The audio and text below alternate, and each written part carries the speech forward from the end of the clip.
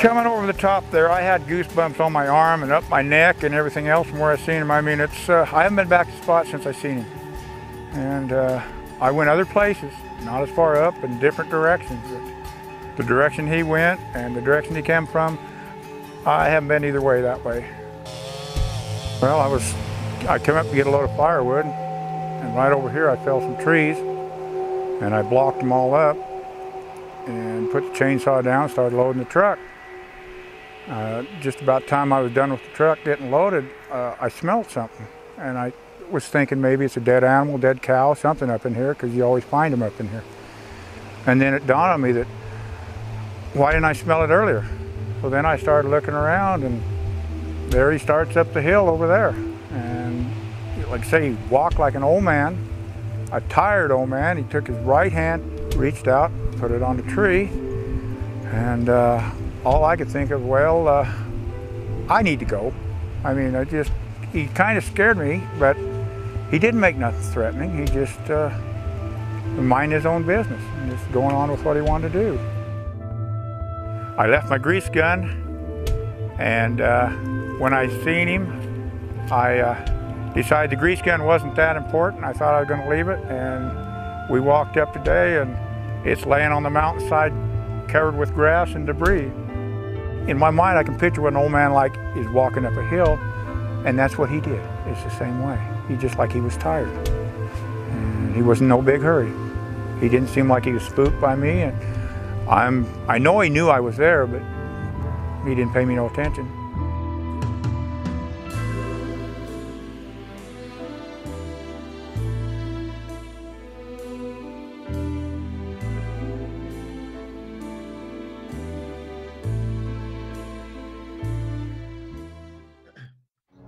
Hello and welcome to the Phenomenon Report. I'm Kelly Kleinman.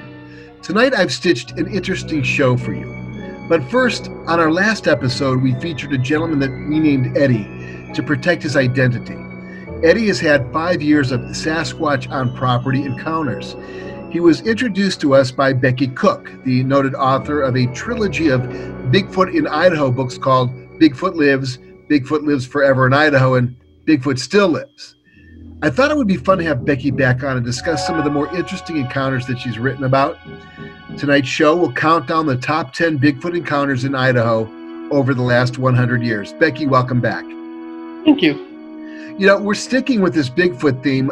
We do cover several other topics on this particular show, but Sasquatch seems to be fascinating for most of the people out there in podcast land. So we're going to stay with that here for the next couple of days. Now, some folks may not be aware that purportedly the largest Sasquatch sightings based on eyewitness testimony in Idaho include 10 to 12-foot individuals. Now, granted, there have been many likely undocumented encounters, and certainly Native Americans have had experiences with Sasquatch for centuries. Unfortunately, we don't have access to those experiences, but we do have Becky Cook's Top 10 Sasquatch Sightings. So let's start off the show with number 10. We call it Cold Off the Press. On Wednesday, January 29th, 1902, the residents of the little town of Chesterfield, Idaho, located in an isolated portion of Bannock County, were greatly excited over the appearance in that vicinity of an 8-foot hair-covered human monster. He was first seen on January 14th when he appeared among a group of young people who were skating on the river. The creature showed fight and flourished a large club and uttered a series of yells, starting to attack the skaters who managed to reach their wagons and get away in safety. Measurements of the tracks showed the creature's feet to be 22 inches long and 7 inches broad, with the imprint of only 4 toes. Stockmen reported having seen the tracks along the range west of the river. The people of the neighborhood have sent 20 men on its track to effect its capture. But of course, they never captured it. Of course, they never captured it. 22-inch footprint, 7 inches wide. They say it's about 8 feet tall. I'm not sure how they probably got those measurements or those dimensions, but it was carrying a club, which is really interesting. I've never heard of that before. It was kind of ticked off. That was... Right, exactly. Okay, number 9. You know that it's a while back when they say they had to hop in their wagons. Yeah, but even if you hop in your wagon and you get the horses moving, a Sasquatch could easily outrun a horse pulling a wagon. Yeah, yeah. I just thought it was kind of cool because that's the oldest record that I could find.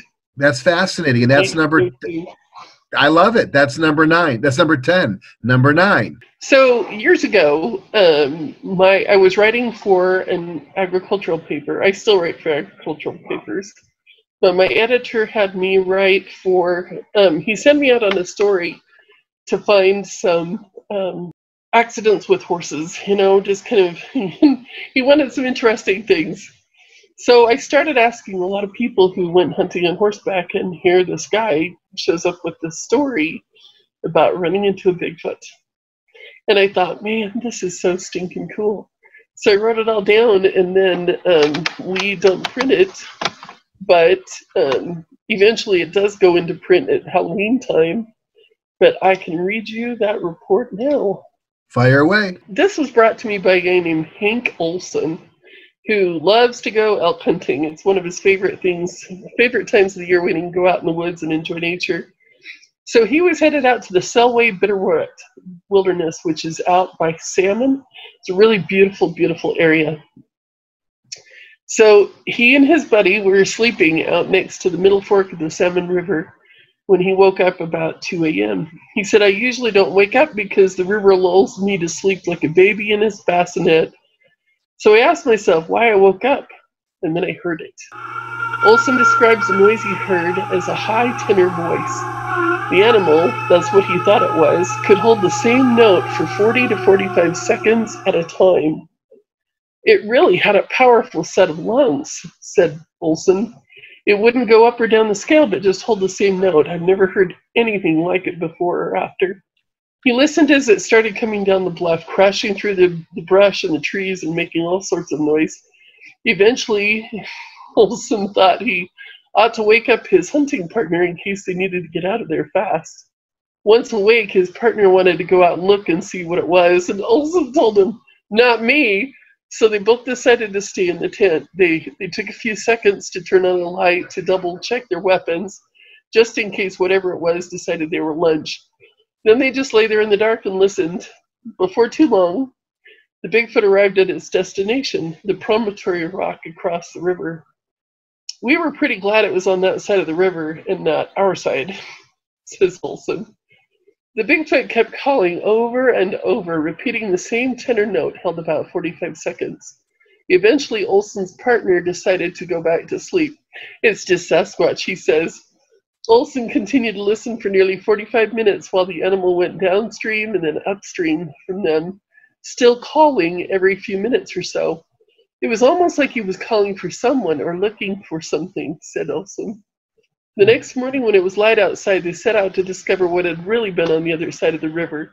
They were both determined they would not sleep in that location again until they found out what was making the noise. We spent the next day just looking for something that could tell us what that was. We found one footprint just where it would have had to step up onto the promontory rock, and it was maybe a size 18. Olson said that it didn't matter to him what other people believe on the subject. He knows what he heard, and he believes it was a Bigfoot. He still goes up to the Selway Bitterroot Wilderness area to hunt elk, but the experience has left him more than a little cautious. It's been 15 years or so since then, and I haven't heard anything like that since, he says. But I always wake up at 2 a.m. now. Interesting. It sounds like a Carlos Santana guitar solo. He hits that same note and that's sustained 40, 50 seconds. Has a cup of coffee, then gets back into the guitar solo. Sounds like it was probably trying to scare him away. But, obviously that was traumatic for him because, I experienced the earthquake here. They call it the Northridge earthquake, but it was actually the Reseda earthquake because I lived in that area. And I will tell you right now that for 10 years after that, I would wake up at 4:30 in the morning almost all the time. So I could tell you that, yeah, it becomes imprinted on you. It's pretty spooky. Let's go to number 8. Okay, so I found this. I'd heard about this really amazing guy who was a world-renowned hunter He hunts all over the world. He leads hunts all over the world, and he holds the record for the most black bear kills in the state of Pennsylvania. So he's really gotten around, and he's seen a lot of stuff, and he's heard a lot of stuff, and he didn't believe in the Bigfoot. He didn't believe it. He figured somebody was, it was a farce or something. And so he said he was out one day and coming down the mountain from hunting, and he was alone. And all of a sudden, all the animals started running down the hill. And he figured, oh my gosh, if they're running, I better get out of the way. So he ran up and he got in a tree. And then he said he heard this voice just yell. And he said it just really shook him through the core of his body.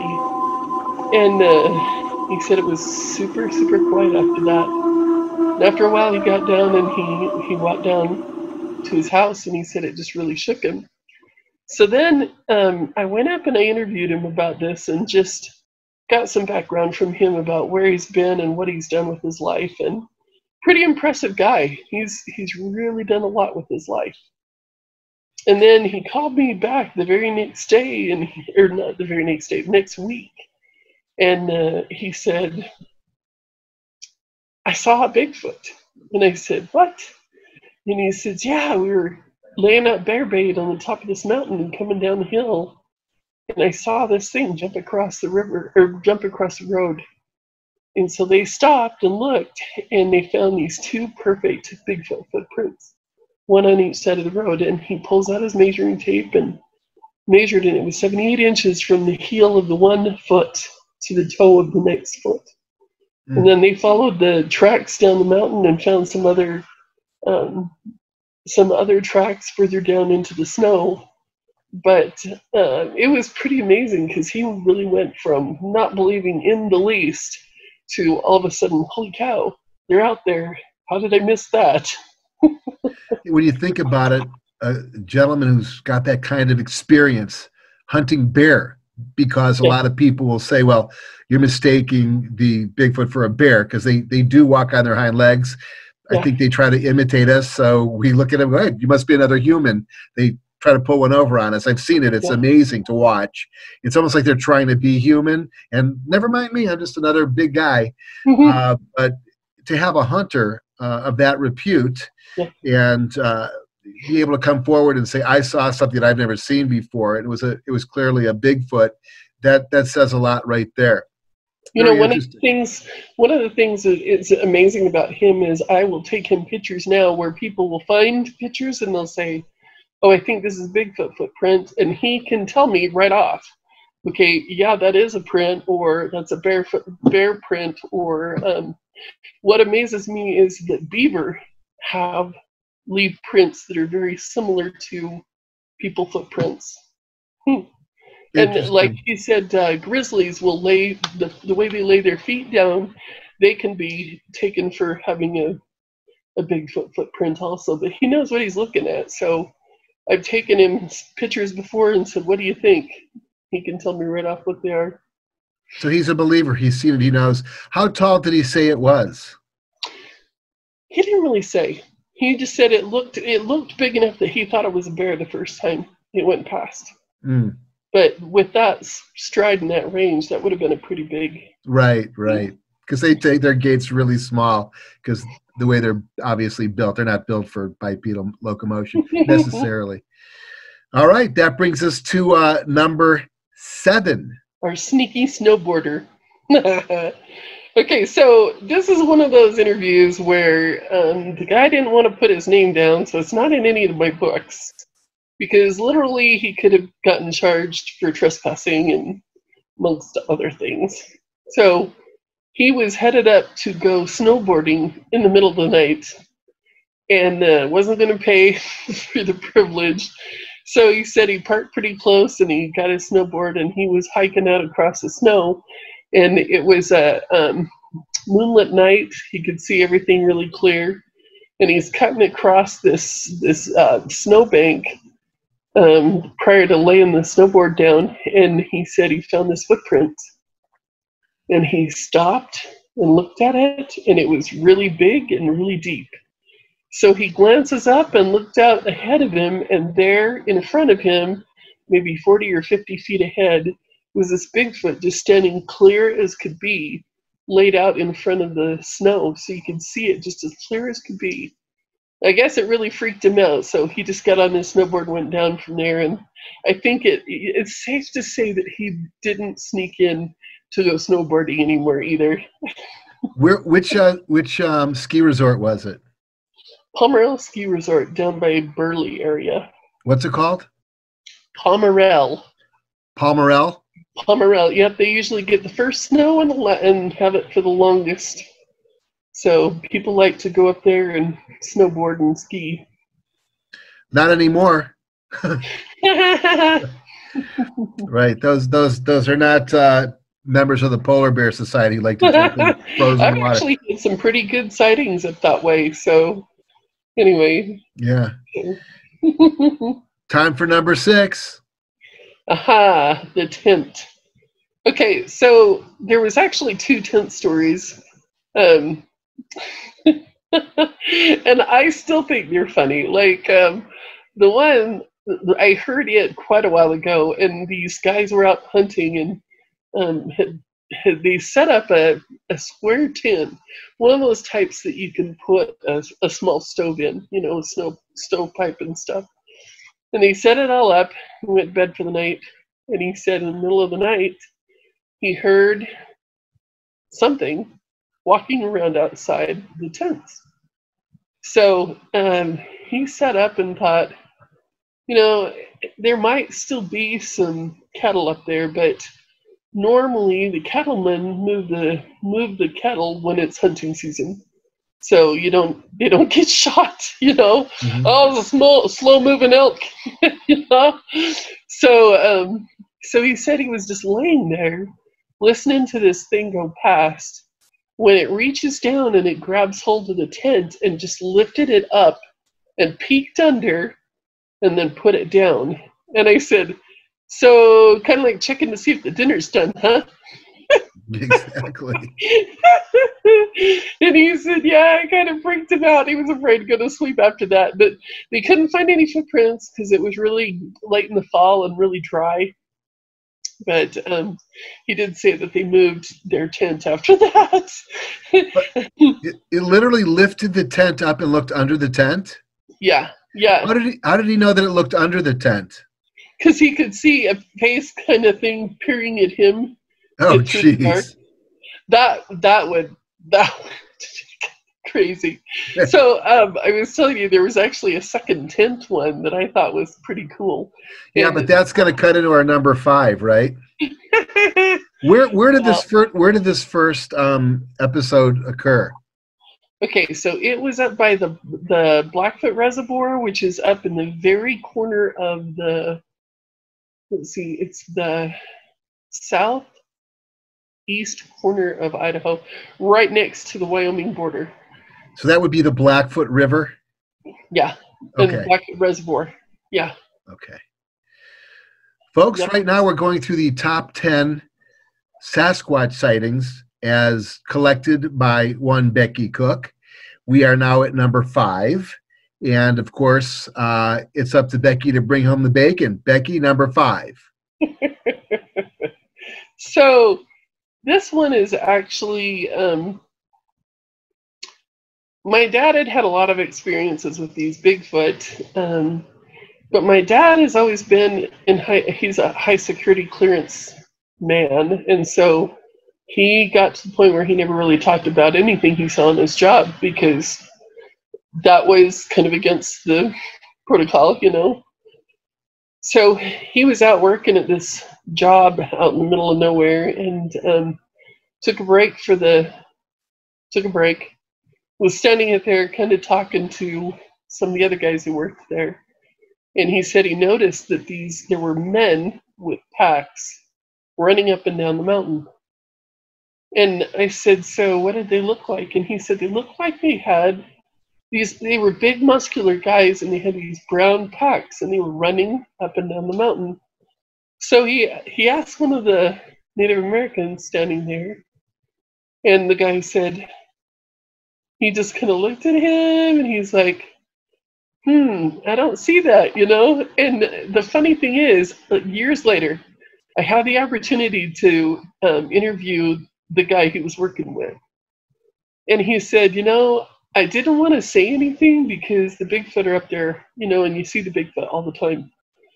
But they're protected. Also, that mountain is protected. But he figured, you know, he's got high security clearance. He's not going to tell anybody. Is it on an Indian reservation? It is. It is. And white people aren't allowed up there. Yeah, that's a good thing, by the way. Yeah, they might get carried off. So it looked like they were carrying packs. It's just because they had massive shoulders and huge barrel chests, or what were the packs? Were they? That's right? what I think. If you saw them from a distance, that's what you would think. You know? So. Well, you take a look at some of these videos. I mean, some of them look, you know, they look dubious at best. The ones with, for example, there's one video out there with the mother Sasquatch and its baby.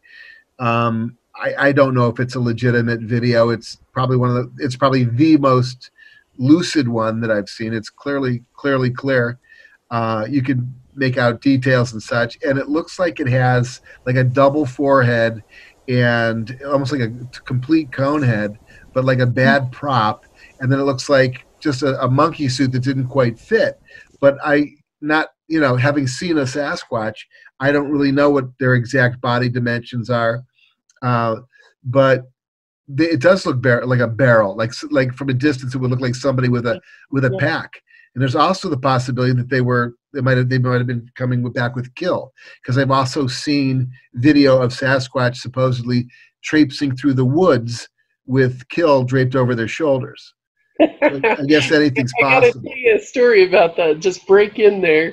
Go ahead. I was just talking with this guy just this last week, and he said a friend of his went hunting just 2 years ago, and he shot his elk. The elk drops in this ravine ahead of him. And he said they were making their way down the ravine to grab the elk when this Bigfoot just runs through and yells at them and throws the elk over his shoulder and off it goes. And I'm like, wow, that's kind of cool. I said, so can I talk to this guy? And he said, unfortunately, he passed away last winter, but that crap, I would have loved to talk to that guy. Yeah. So they shot it. It rated their kill. It was probably stalking the same deer or elk, right? What part of Idaho was this in?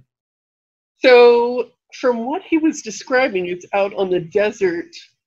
And I don't know exactly where. He wasn't really clear on that. But I think he was out on the desert in the central Idaho area. Yeah. Well, that would be not unusual for prey to get hijacked. It's happened. I've heard stories of it many times. So now we're up to number 4. Number 4, folks, this is Becky Cook's top 10 Idaho Sasquatch sighting encounters. This one has to do with a hot dog and a little boy. Fire away. This is one of the coolest stories, and I'll read it to you just because it was just pretty dang cool. So give me just 2 seconds to find the story again. We call this one the Bigfoot footlong. I've heard they like everything from whatever they can dig out of your supplies when you're camping. Obviously, all sorts of prey, potatoes, herbs, you name it, fruit, but also breakfast cereal. Yeah. Now, I'll tell you all an interesting story. So I did a pilot back in the day. For those of you who are fans of Kirk Cameron and Candace Cameron, Robert and Barbara, their parents are friends of mine, and we did a pilot together called Hot Off the Press.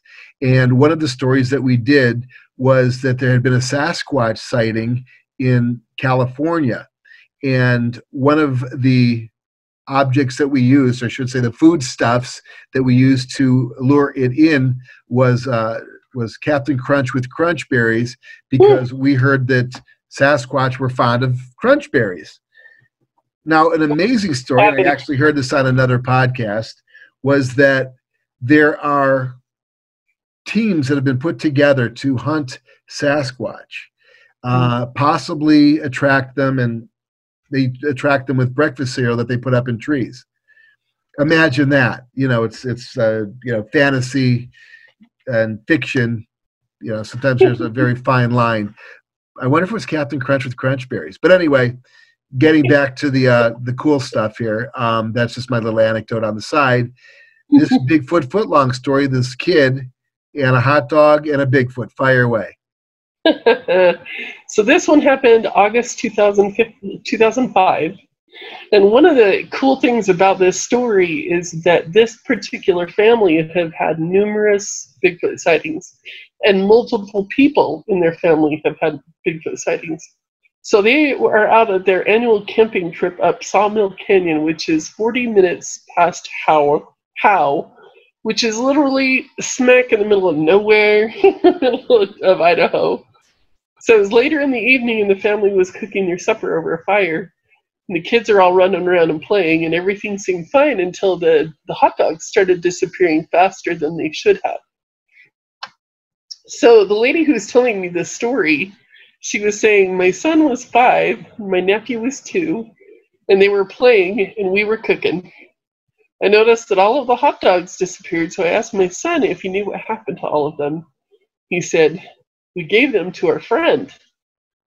She said, okay, where is your friend? And he says, in the back of the truck. She said about right then, it really shook her, because she said there'd been some bears sighted not too long before their trip. And several of the adults went to check the back of the pickup. And the little boy pointed, but all they found was an area where the dust had been wiped clean in the back. She said, we looked around with flashlights, but we didn't see anything, but that area has a lot of trees, and it felt a little weird out there, like someone was watching us. Later that night, we knew something climbed into that truck because the hitch would screech. We checked it each time, but we didn't see anything. She said they went back near the fire and they questioned her son some more and asked him what he'd been doing with the hot dogs and whether he was scared. He said it had hands. He didn't put the hot dog in its mouth, he gave it to it in its hand. She said he said that they were pretending that they were running a restaurant, feeding their customers, and it didn't scare them at all. They were just having fun with a friend. So later that night, everyone went to bed. There was a disturbance, and they knew that the Bigfoot hadn't really left the area. And she said that something was knocking on their tent, hitting it, and you could hear shuffling sounds outside. We didn't ever see anything after that, but I was jittery and scared the whole trip. My son wasn't the least bit scared, though. So years later, when I found this story, I asked if I could talk to this young man, and I said, so is what your mom said right? And he's like, yeah, it had hands. It had hands. So that was kind of cool. Sounds like the original Messing with Sasquatch. Was he feeding him Jack Links? Do you know the brand of hot dog? Was it Farmer John? I don't. That would be a great endorsement. Where was this? What you said this was in the central Idaho? Yeah, so how do I describe this, man? It's a really beautiful area, but there is nothing much there. So Howe is the closest town. It's spelled Howe. It's the closest town, but it's not a big place.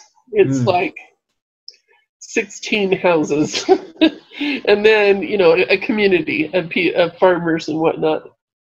Well, it's interesting. So go out there, and then from there you go another 40 miles out into the wilderness to a place called Sawmill Canyon.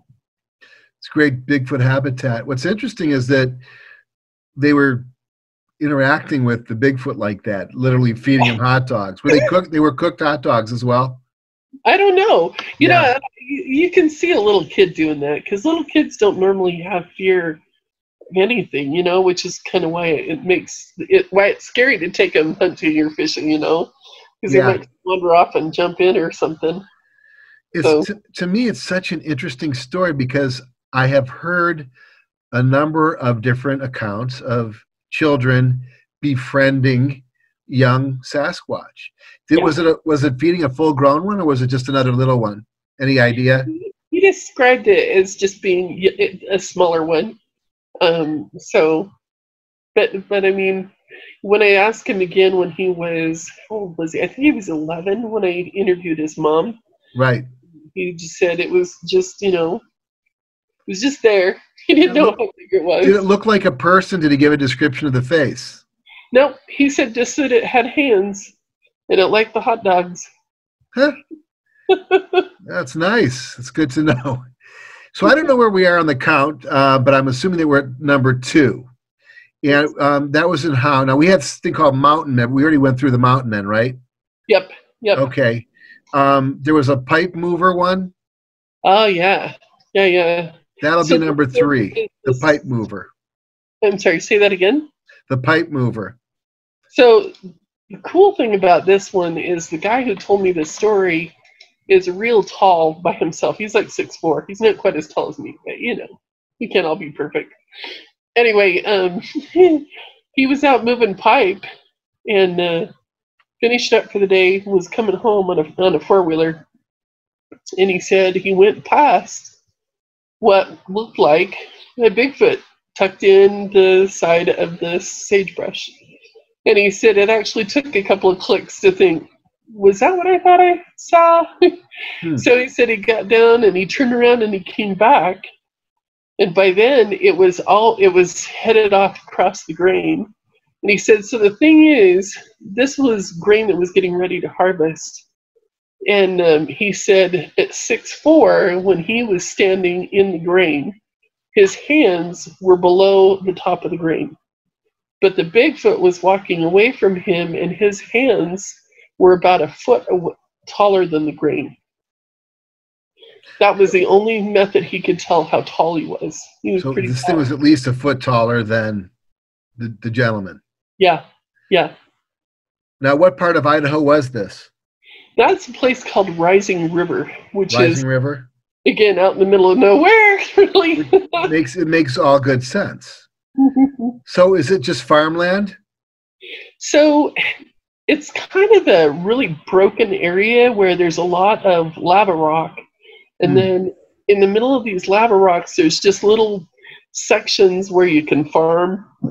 Some of them are big as 200 or 300 acres. Some of them are just little spots. Sure. So depending on how much work you want to go to plant your crop and go get it, it's kind of broken up into smaller sections. So this brings us to number 2. Yep. So tell us about the Lost River encounter.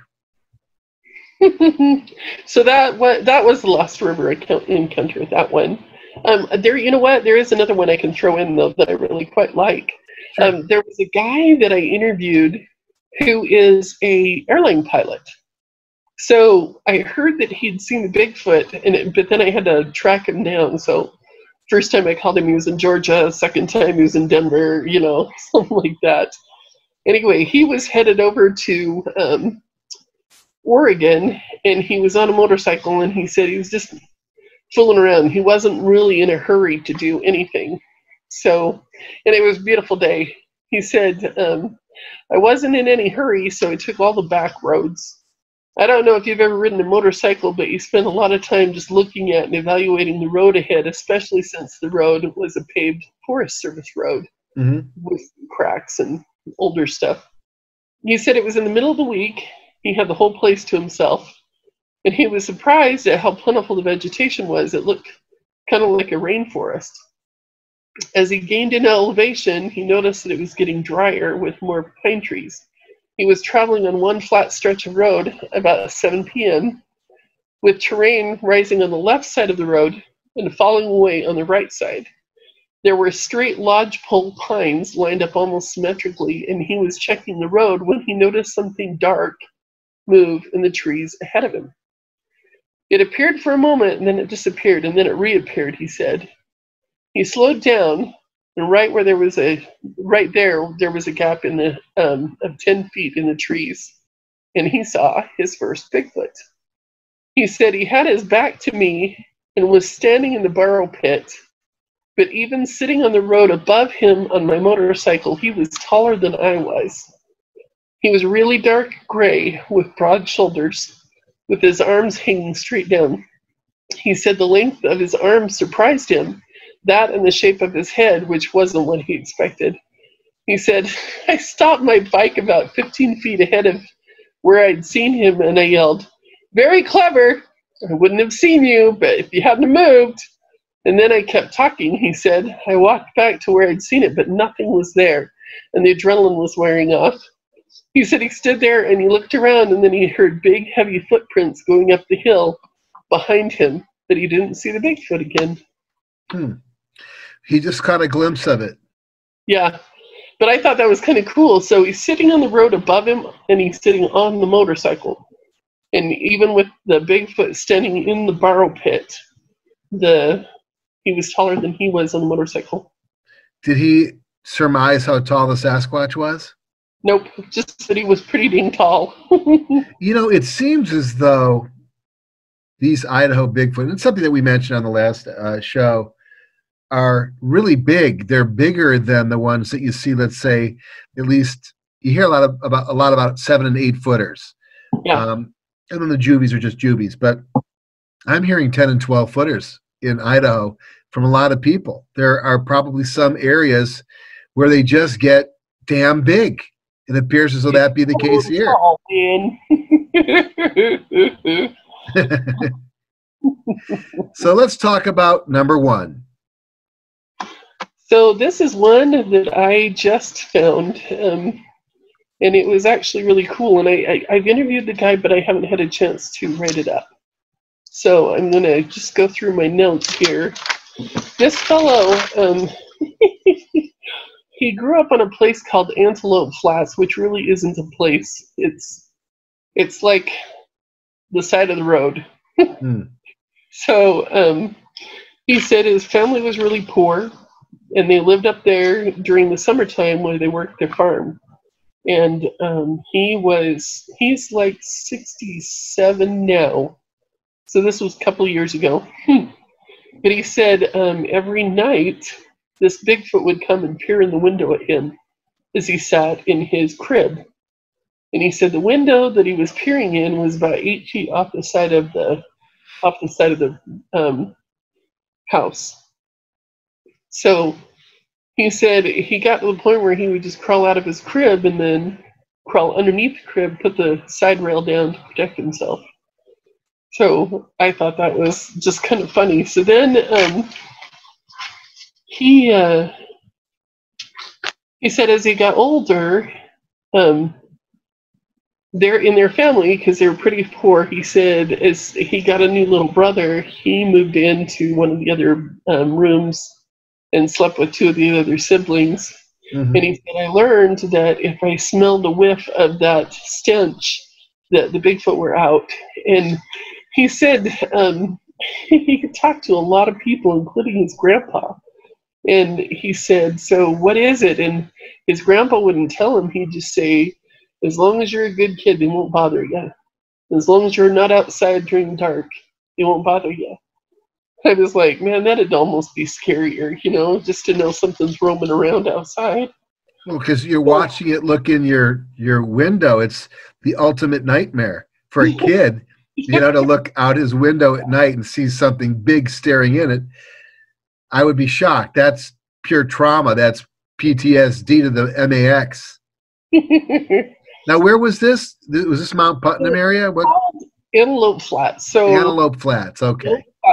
So if you're on Highway 20 and you're headed to Jackson Hole, Wyoming, you'll cross past what is it? One of those highway stops where you can go to the bathroom, get a drink, that type of thing. That's the start of Antelope Flats. It's really not really a place. It's just they call it that, but it's not. Yeah. It's not really even a community. Yeah, there's like 5 houses, 300 meters off the street, and you're wondering who the hell would live there. Well, there you have it. Now you know why there's only a few people who live there. They don't like Bigfoot looking in their window. They're curious. They're curious. You hear these stories all the time. Yeah. But that's basically our top 10. Now we've got some interesting information. Now there was some recent. You have some information on a couple recent encounters. Why don't you share those with us? And then you also have some information about an event that's going to be taking place that is going to be quite exciting. Yeah. We'll get to that. We'll get to that in a minute because it's still getting worked on. But talk to us about a couple more current encounters that you recently became aware of. So I found I was told to call a man who's got a really crazy last name, and it took me a while to find the dude. And it turns out he's one of the principals at one of the schools. So hang on a second, I've got that written down here. Actually, there's two different brothers. Mm-hmm. So the brother that's the principal, he said he's seen three different times. In 2000, he was over in Soda Springs, which is in the mountains above Bear Lake, which is right down by the southeast corner. Okay. And he said that they were out hunting and they found this dilapidated cabin tucked in a hole in the mountain.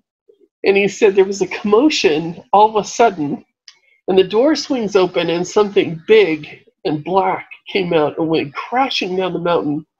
He said, we didn't look inside. It gave me the creeps. He said it wouldn't have been an elk or a moose. And he said, I had my 30-06, but I didn't feel safe. So seriously, he saw him. He was only 50 yards away. And he said it just showed up like a black blur, taller than a Quakenasp, the willows that he was coming through. What time of day? He did not say.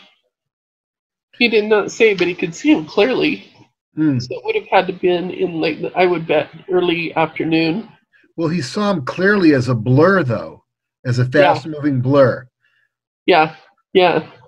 And then he said in 2002, he took his wife and kids up, and they were sitting under the tent awning at 11:30 at night, and he said they had some rocks thrown past his head that were about 2 inches big, and he said more rocks came by the fire, and so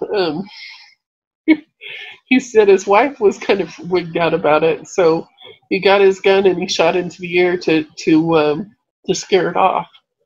And then the next time was in 2006 when he was camping at Snow Creek, which is above Warm River. That's kind of more over by Yellowstone Park kind of area. Mm-hmm. So he said they heard a blood-curdling scream like a woman multiple times, and it was getting closer, and the kids were terrified.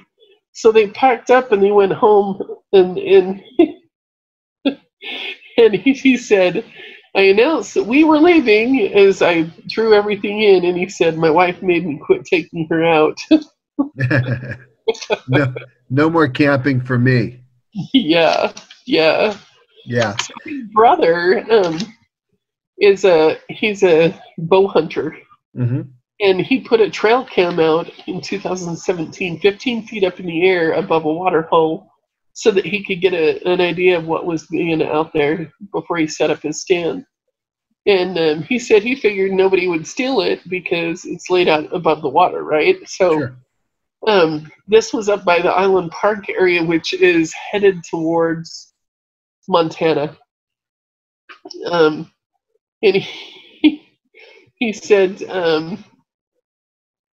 I still hunt alone. I spend a lot of nights out, and I've never had a problem with them. But he said he pulled the camera down and he found an amazing picture of this Bigfoot. So he said in the times he's been up there, he's been whooped at. He's had pine cones thrown at him. He's had rocks thrown at him. He said, I've seen a lot of the tree breaks and leaves where they're still green, and there's no marks on the trees. And then he said he found some really big pieces of wood that had been snapped like a toothpick. And he said, my son and I tried to break a similar sized branch and we couldn't even bend it. So anyway. You're going to have to procure the trail cam pic for us. Does he have it? He said I could use that one. I'll have to see where I put it. Yeah, I'd say let's find that. Let's get that up here right now for the folks. Folks, there's a lot that goes on during a show that gets edited out. So I'm sure this is going to sound completely streamlined to you, and you're going to love it. But there's been we've had a good time with this. But we're going to have a good time with something else. And it's something that's being put together. This was Becky's construct, and it's a virtual Bigfoot conference. Becky, do you want to give us a little teaser, because it's still being worked on, it's still in the planning stages? So all of the Bigfoot stuff got canceled this year because of COVID, and Bigfoot people love their swag. Yeah, they just do. So I thought, I had a lot of people talk to me, and they're like, the thing I miss the most is when you can sit and talk to people about their experiences and ask them questions for yourself. And so I thought, that really wouldn't be that hard to do if we set it up with Zoom and had an interactive conversation. So that's kind of what we've been doing. We set it up for November 21st, 2020, and 2 o'clock Mountain Standard Time. We've got a Zoom program set up that'll take up to 1,000 people at a time, and you can ask questions in real time. And then my background guy will actually read off the questions as we go through, so that you can actually listen to and talk to our speakers as we go through. So this is being sponsored by my organization, which is BigfootLives.com. And then another guy named SasquatchPrints.com, which is Brandon Tennant. He does an awful lot of Bigfoot t-shirts. And he's picked up a lot of following because he does beautiful, beautiful artwork. So he's drawn a really amazing Bigfoot convention t-shirt, but we're not really doing it like a regular old convention where you have to spend a lot of money. The convention itself is free, and then if you want to go in and look for Christmas gifts or something like that, there you go. That's the way to do it. Right. So sponsors, I think it's still the planning stages. There could be a lot. There will be a lot of other people involved, other possible Bigfoot Facebook groups and such that will bring in. And folks, if you've had an experience and you'd like to share your experience with the Bigfoot community, certainly feel free to contact either myself or Becky. Our contact information is probably flashing on your screen right now, and we'll have a quick conversation and see how well it would fit in with our plans. Becky's got 3 books out, I think, that we want to discuss here real quick. Folks, for those of you who want to learn more about what's going on in Idaho from the standpoint of Sasquatch sightings, there's Bigfoot Lives Forever in Idaho. And I think it's Bigfoot Still Lives in Idaho, right? Uh-huh. And then I'm working on the 4th book, which is Bigfoot Lives Everywhere in Idaho. And I'm hoping to have it done before Christmas, but I don't know. Well, stay tuned for that, and we'll give you more as everything formulates. It's going to take a little bit of time, but we've got some really good things planned. Becky, I want to thank you for coming on tonight and sharing some of the sightings you've logged over the years in Idaho, an area of the country you'd expect to be able to sustain a population of Sasquatch, but you never really hear about it. That's it for tonight, folks. Don't forget to like, comment, share, and subscribe. Keep your eyes open for more information regarding the virtual Bigfoot conference that's being planned, and certainly for any unusual movement in the bushes, strange smells, or horrifying shrieks that paralyze you to the core as you hike through the woods or jog along a mountain trail. You might not see them, but they see you. Good night from all of us at the Phenomenon Report.